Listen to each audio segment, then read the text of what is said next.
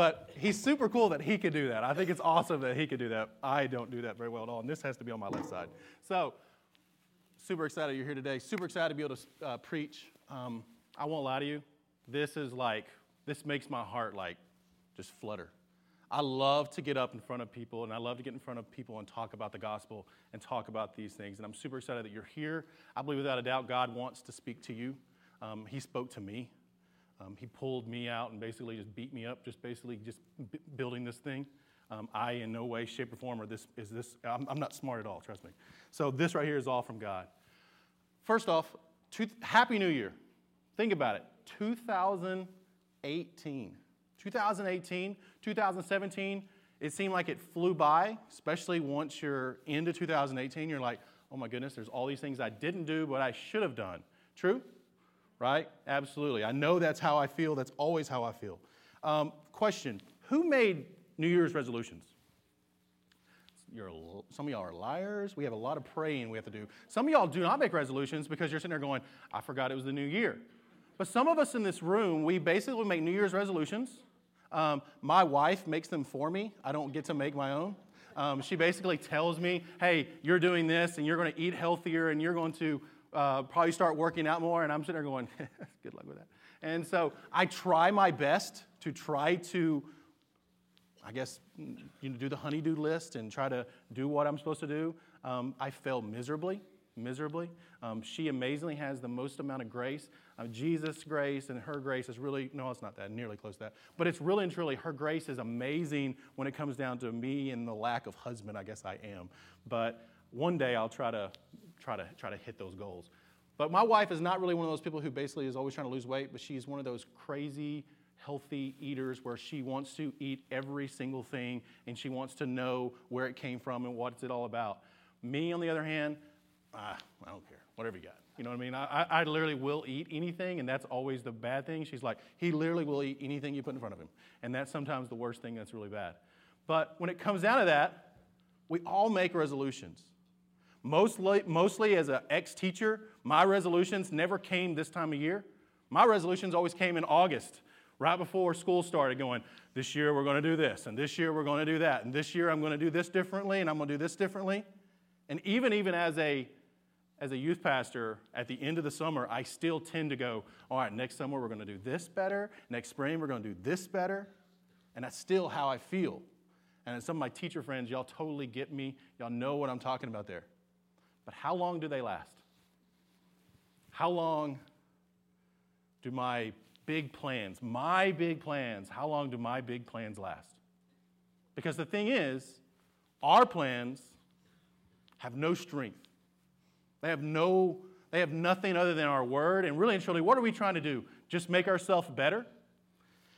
If you look, in the USA.gov has top 10 New Year's resolutions, and this is what they are. I just found them funny. Number one, what do you think it is? Lose weight.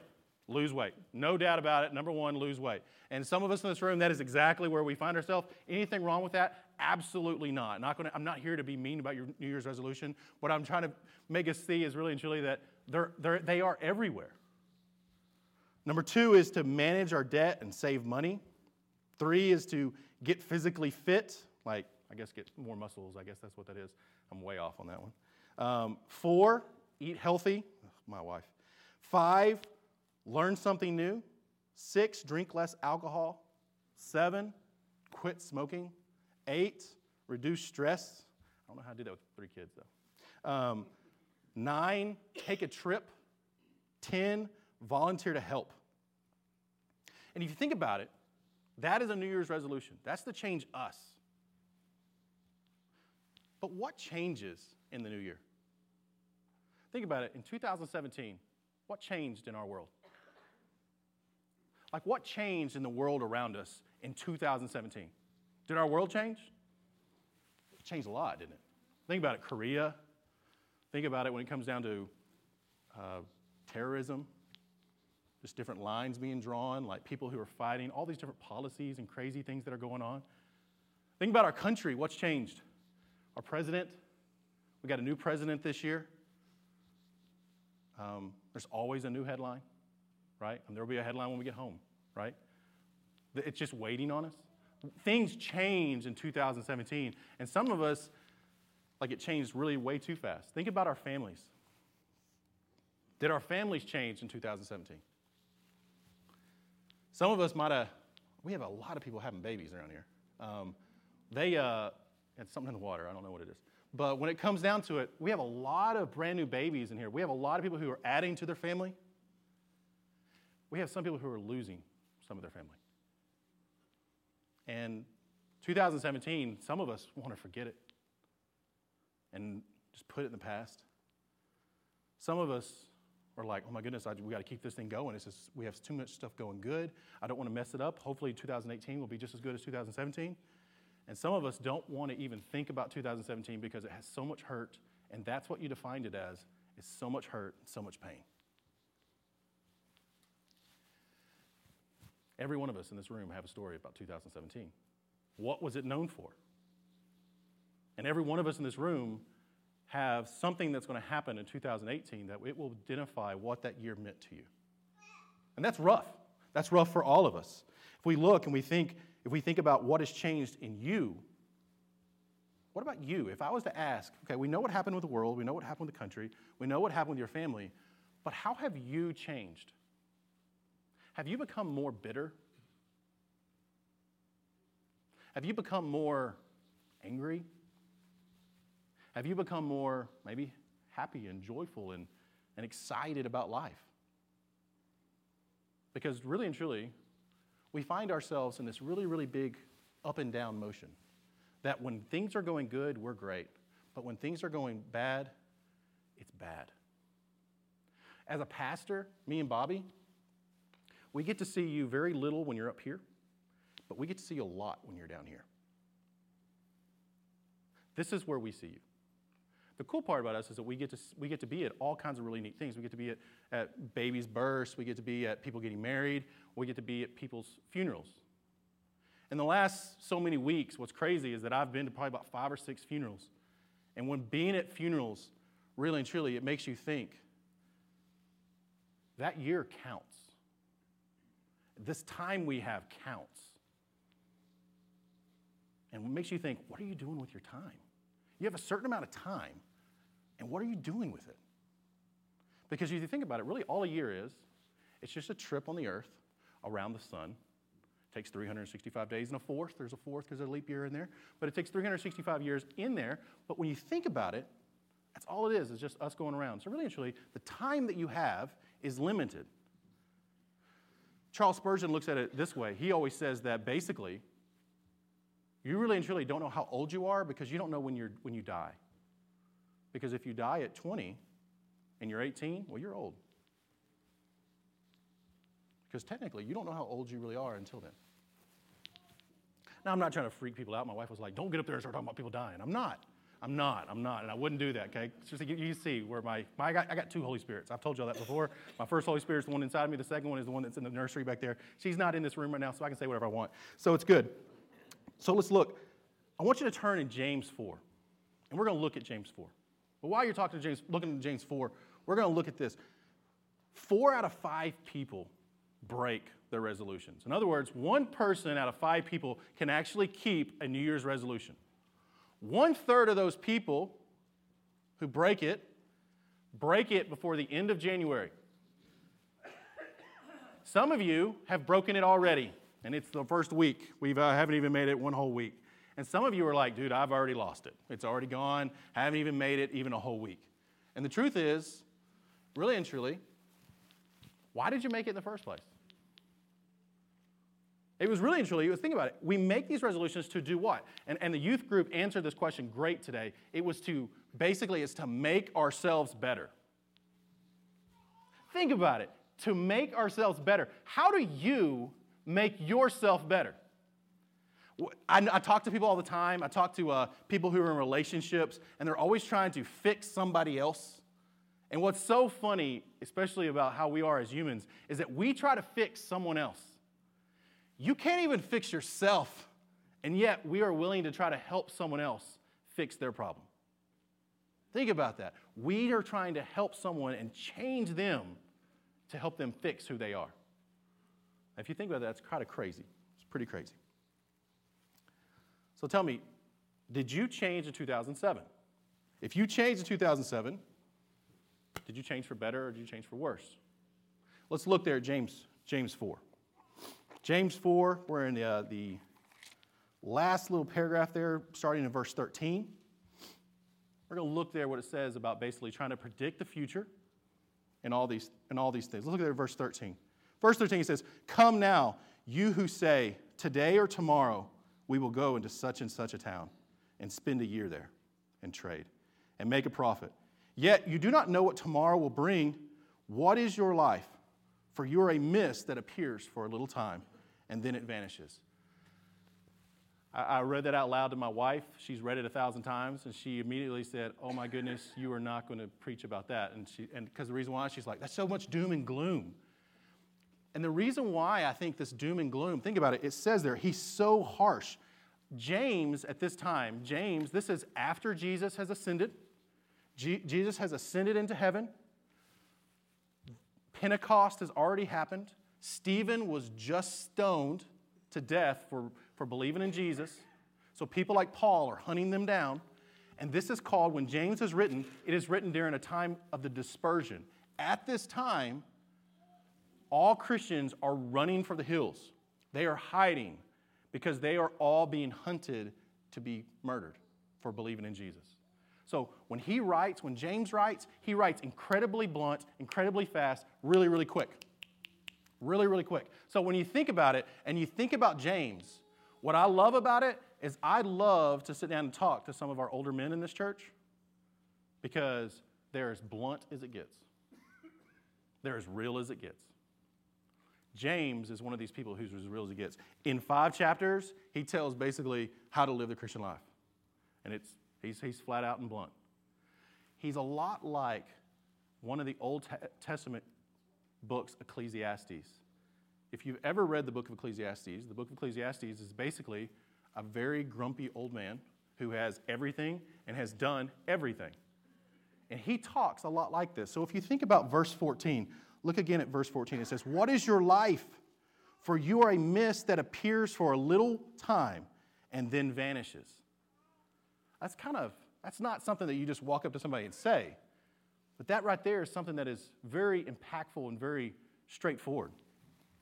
In Ecclesiastes, he goes in, the author of Ecclesiastes basically is, again, a man. In Ecclesiastes 1:14, he says this. He says, "I have seen everything, and I have done everything under the sun." Now, we believe could be Solomon, but it doesn't technically say. But this man has done everything under the sun, and behold, all is vanity. If you look at our New Year's resolutions, most of it's all about us. It's all about us. It's about how to improve us, how to fix us. This year, what I'm going to do is I'm going to pull myself up by my bootstraps. I'm going to white knuckle the steering wheel, and I'm going to fix this and fix my problems all by myself. There's nothing more anti-gospel than that. And I'm not saying anything wrong with the New Year's resolutions. I think it's fine if you want to try to eat right, do things like that. But the purpose behind it, if it's just to make yourself better, it's strictly and purely vanity. It's all about you. If it's all about you, then it's not about Jesus. Now, if Jesus is leading you to, because listen to me, he wants you to be healthy, and he wants you to be, I'm not trying to say that because my wife is like all mad because I was saying that. But he wants you to eat right. He wants you to do these things. He wants you to take care of your temple. I'm not saying that. But what is the meaning behind it? What's the purpose behind it? In James, he's saying, hey, you're going to say you're going to go in such and such a town and do such and such a things. You're going to go into town and do business. What? Really? You're only here for a little while, and yet you're going to try to tell God what you're going to do? Think about it. You do this. I do this. We try to tell God, this is what I'm going to do this year. This is how I'm going to live my life. This is how I'm going to lead my family. And I don't care what you have to say, God, because my way is better and is smarter than yours. And some of us don't even realize we do it because we do things that we know we shouldn't, but it's just the easiest thing to do. So we do it. Like, we don't pray with our family. We know we should. but we don't. We don't call our dad, our mom. We don't love on people who are not lovable. We don't try to volunteer and help. We might not even join a church. Some of us in this room need to give our lives to Jesus, and we've always just put him off on the back burner. And all we do is we say, God, when I get it all right, I'll fix it. Then I'll fix me. We know what to do, but yet we do not do it. Look there in James.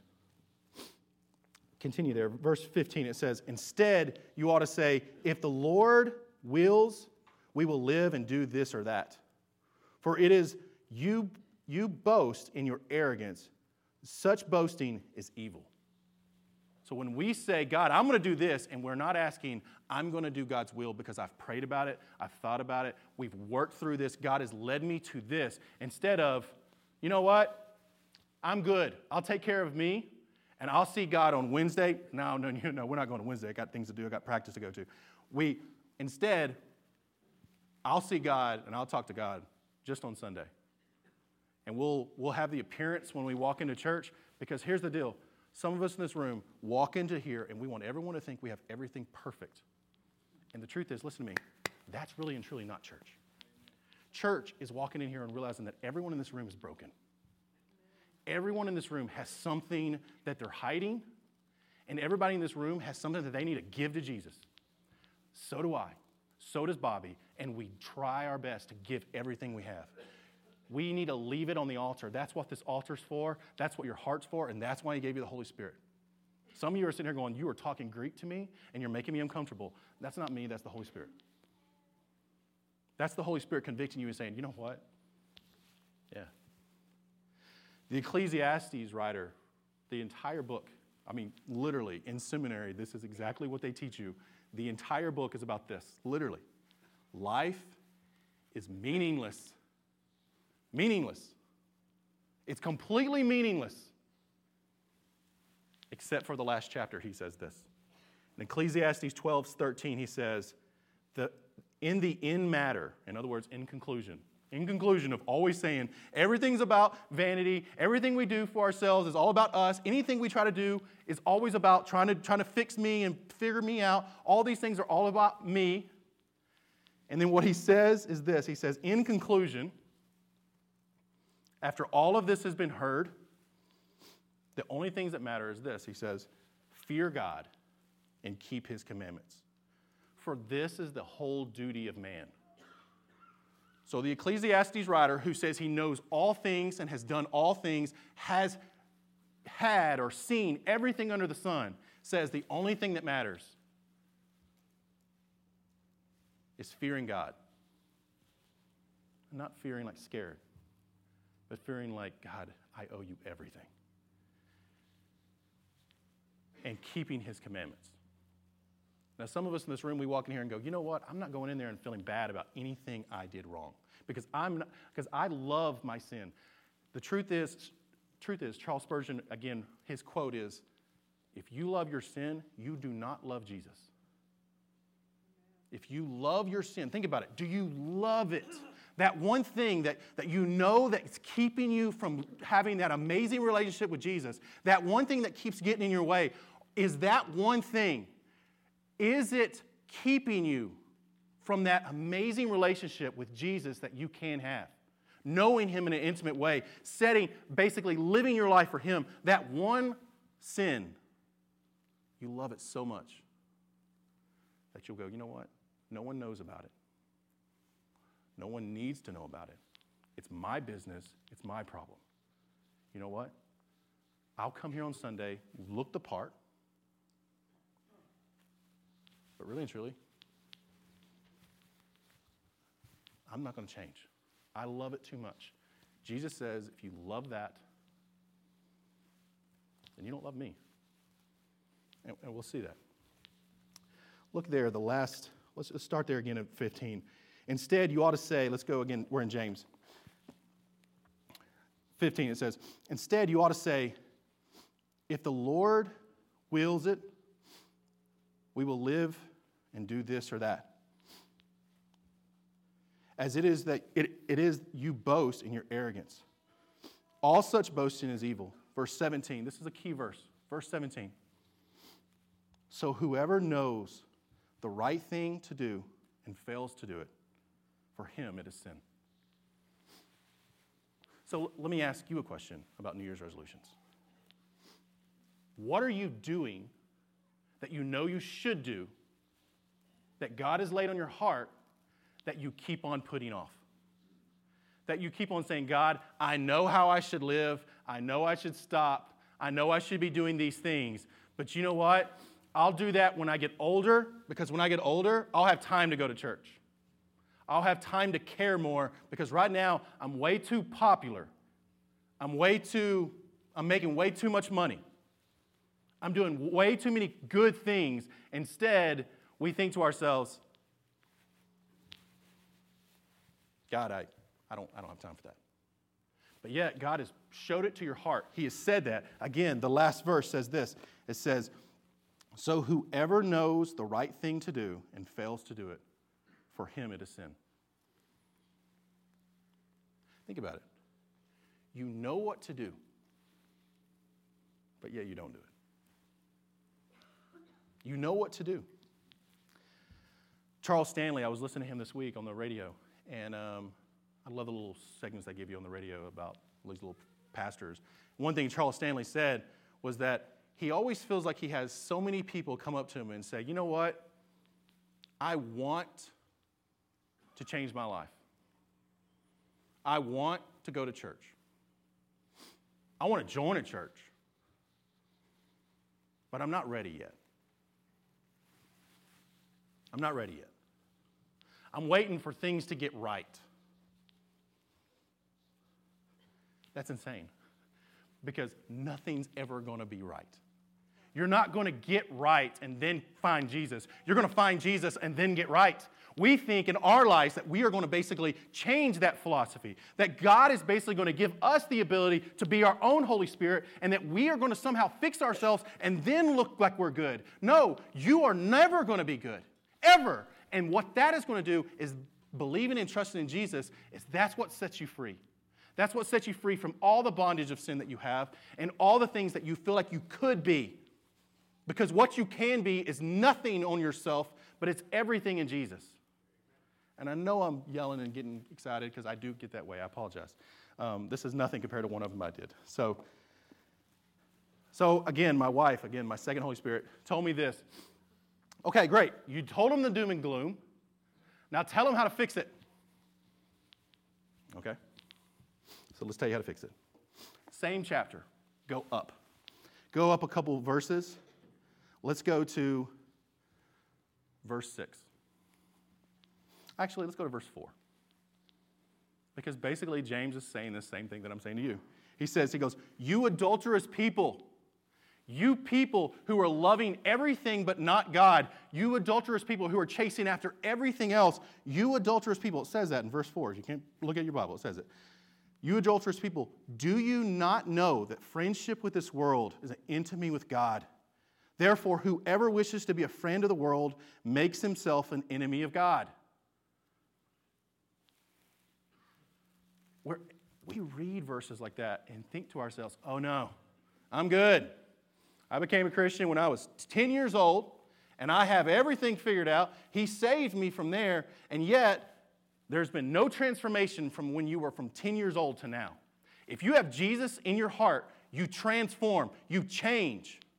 If you are following Christ, you are changing. I am not going to be the same person I was in 17. I'm not. I'm going to be different in 18. And my hope and goal is not to be different financially, different job. Hopefully not. I love you. My goal is to be more infatuated and more in love with Jesus. Because if I love Jesus, everything else will take care of itself. I don't have a clue what's ahead, and neither do you.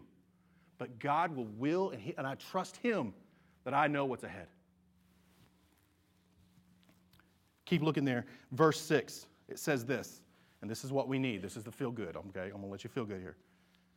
But God gives grace. Okay. God gives grace. So when you're down here, he can pull you up. Listen to me. There's not one person in this room who has sinned too much that God cannot, his grace will not reach down and pull you up. There's nobody in this room who is too far off the path to find out that, you know what? God, that Jesus died for me and his grace reaches down and he picks me up. Nobody in this room, nobody can say, I can't get it right. Yeah, you can. You can. Because even the ability for you to believe that you believe in Jesus was God-given. That God gave you that ability to believe in him. You didn't just one day say, you know what, I want someone to basically regulate how I live my life. You don't want that, okay? Except for a wife, maybe a wife. My wife does that. But anyway, but other than that, when you think about it, we don't want God because we are so dirty and we have so much sin. We basically, he gave us the ability to love him. He gave us that ability. For those who don't know him, God's calling you. He's wanting you to know him in an intimate way. Look there again, verse 6, it says, but he gives more grace. Therefore, it says, God opposes the proud, but gives grace to the humble. God opposes the people who won't admit that they have problems. He opposes you. In other words, he rejects you. If you admit that you have everything figured out, which no one in this room does, and you admit that, hey, I am not struggling with anything, well, you struggle with lying, okay? That's just letting you know that, okay? It says, God opposes the proud, but gives grace to the humble. Submit yourself, therefore, to God. Resist the devil. So he's given us instructions. Submit yourself to God. In other words, humble yourself to God. Resist the devil. Run from evil things, and he will flee from you. And hey, that's not a question. That's a command. If you resist the devil, he will flee from you. If you run from things that are wicked, you won't become wicked. Okay?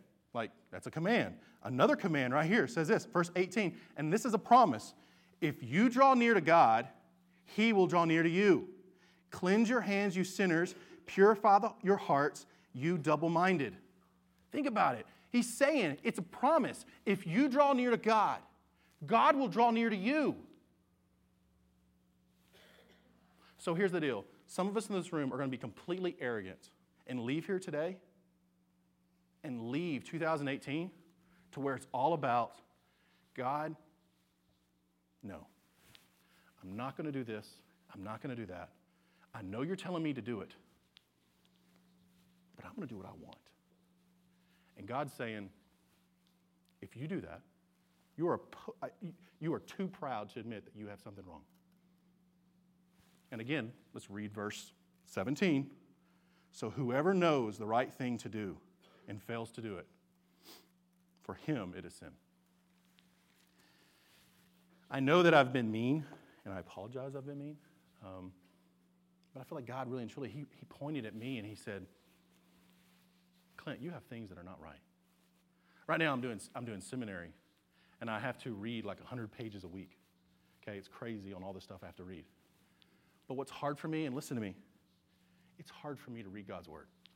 I'm being honest, and I want you to pray for me about it. It's hard because I have to do it for an assignment, so it means where it almost feels like it's work, right? So what the problem is that when I read God's word, it feels like it's work instead of something that I really want to do. And I pray that you pray for me because I'm admitting to you that I've sinned, that I've messed up, that I need my desire to get into God's word and just to live there and just to be able to take and just be able to pour that on me and my family and pray with my kids more because I need to do that. We pray every night, but you know what? I haven't gotten my devotional and my Bible out because I just lost that. Oh, here we go. You want to learn what I learned in seminary last week? And I don't want to do that. I don't want to be a seminary student who gets up and just always tells you what I learned last week. I want to tell you something that I'm passionate about. So today, I'm telling you, I'm messed up. And so have you. To act like you're too proud is a sin. As a pastor, I can tell you this, and I don't have a clue what 2018 is going to hold for you. Some of you, you're going to get a promotion at work. Some of you are about to have a baby. Some of you are about to go to the Navy. Navy, baby, Navy. You're going to go to the Navy. She leaves in how many days? Tuesday. She leaves Tuesday, and she's gone. We're done with her. Whew. That's Carly. Carly is leaving. We have some people who basically, you're going to have awesome things happen. You're going to save money. You're going to lose the weight that you promised that you would lose, or even the ones who didn't. You're going to try to figure out how to do it. Some of you, listen to me. Some of you in this room are going to get saved by Jesus. And you're going to believe that he died on the cross and he covers all your sin. And that without a doubt, that now you have this division that's been between you and God is gone. And that you can walk to his throne and you can be able to know without a doubt that you are forgiven of all your sins. Not because of anything that you've done, because you've done nothing good and everything you've done is a filthy rag. But what you have done is that you've believed in Jesus, that he's covered all your sins. That is the most amazing thing. Some of you in this room are going to get baptized and you're going to get dunked in the water right there. Some of you might get dunked in the water at another church, and I don't care. I just want you in the water, okay? Some of you are going to join a church. It might be this church. It might not be. I pray that the gospel is the center of whichever one it is, the real gospel. But some of you in this room are going to have some life-altering things. Some of you are going to volunteer. Some of you are going to go on a mission trip because Bobby's going to drag you there. True? Yes, okay? You better get your passports. He wasn't joking. He was serious when he said that. Some of you are going to lose your job. I know that because I get those phone calls every once in a while. Some of you are going to fight with your family. And you're going to struggle with that. Some of you, I hate to say it, are going to get divorced. Which breaks my heart. Some of you are going to lose a family member. And it's going to be the biggest pit of your life. Our lives change, but our God does not. Our God never changes. He never changes. No matter how deep the pit is or how high the mountaintop is, no matter where we are, he's the one who deserves all the glory because he never changes, and me and you constantly change. We are like a crazy, crazy roller coaster, and God is as straight as an arrow. Why do we put our hope and our faith in everything but God? 2018, this is what I'm asking. 2018, and the band can come up, but 2018, let it be the year that you started off right. Let it be the year that you know without a doubt that God is in control. That God is the one who's basically holding on to you.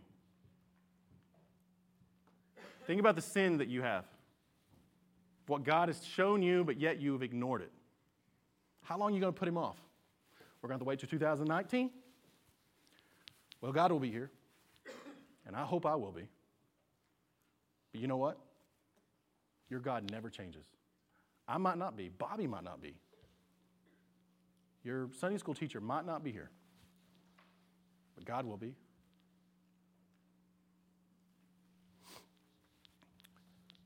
Our amazing God never changes. Are we going to put him off? What's funny about this and what I forgot to mention earlier is you guys let me preach this sermon last year. The first one of the year. You guys let me do it, and I got to do it, and I went back and looked at my notes, and I got to see the scripture that I went through. And I went through Isaiah 43. And I'm going to read it to you, and that's really and truly how I want to close today. Let me read it to you. Isaiah 43, verse 18 and 19. It says this. It says, remember not the former things. Remember not the past. Nor consider the old things. Forget 2017. But behold, I'm doing a new thing. Now it springs forth. Do you perceive it? Guys, do you see it? Our church has changed so much in 2017. We have a new pastor. We go on mission trips. We are wild and crazy and all excited. We change, but God never, ever changes. Are you going to ignore him? Are you going to literally look at him in 2018 and say, God, I'll wait. I'm not ready yet? Or are you saying, God, you're right? Why not? Let's pray. Lord God, I thank you so much for this opportunity to be able to speak to this congregation, to people that I love, and God, to admit that I have failed you, that I lose a little bit of this passion that people always talk about, that God, that I have made mistakes. But God, I pray for these people in this room that they would realize that there are things that aren't right. There are things in their life that they have shortcomings. Some of the people in this room are just scared of commitment. We are scared to commitment of who we are with, or we're scared to commit to a church, our church family. We are scared to commit to you and become saved and be baptized. God, I pray, Lord, that we just treat you like God and quit treating you like somebody we can just put off. That we step up and that we live the life that we say we do, and we quit pretending when we walk into church that we live for Jesus. That God, I know church can be better than this, that this congregation, this is just the beginning, because today is a new day and the old is gone. Lord, I pray that people would come forward if they are feeling God's Spirit. Nothing that's fake, but things that are real. Jesus, I pray, Lord, that you would convict our hearts. That you wouldn't speak to our ears and our eyes, but you would speak to our hearts and you would break them. Because we're broken. God, I love you. I love you. In your name we pray. Amen.